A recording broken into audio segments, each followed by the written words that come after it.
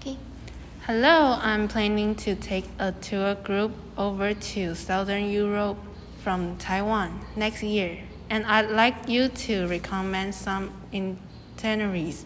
Sure, which period of the year would you like to travel and for how long?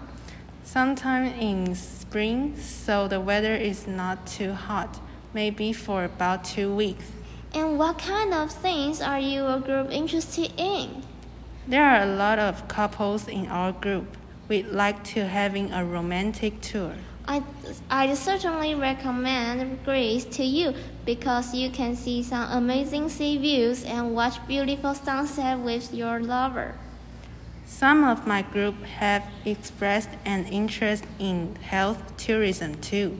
Is that possible in Greece? Of course, we can experience Greece-style spa there, and while having a massage, they also can enjoy the beautiful sunset. Do you know if there is any chance of participating in Bacchanalia? Yes, the festival will be held in March. What other activities can my group do in Greece? They can visit some Greece buildings and learn some Greece history.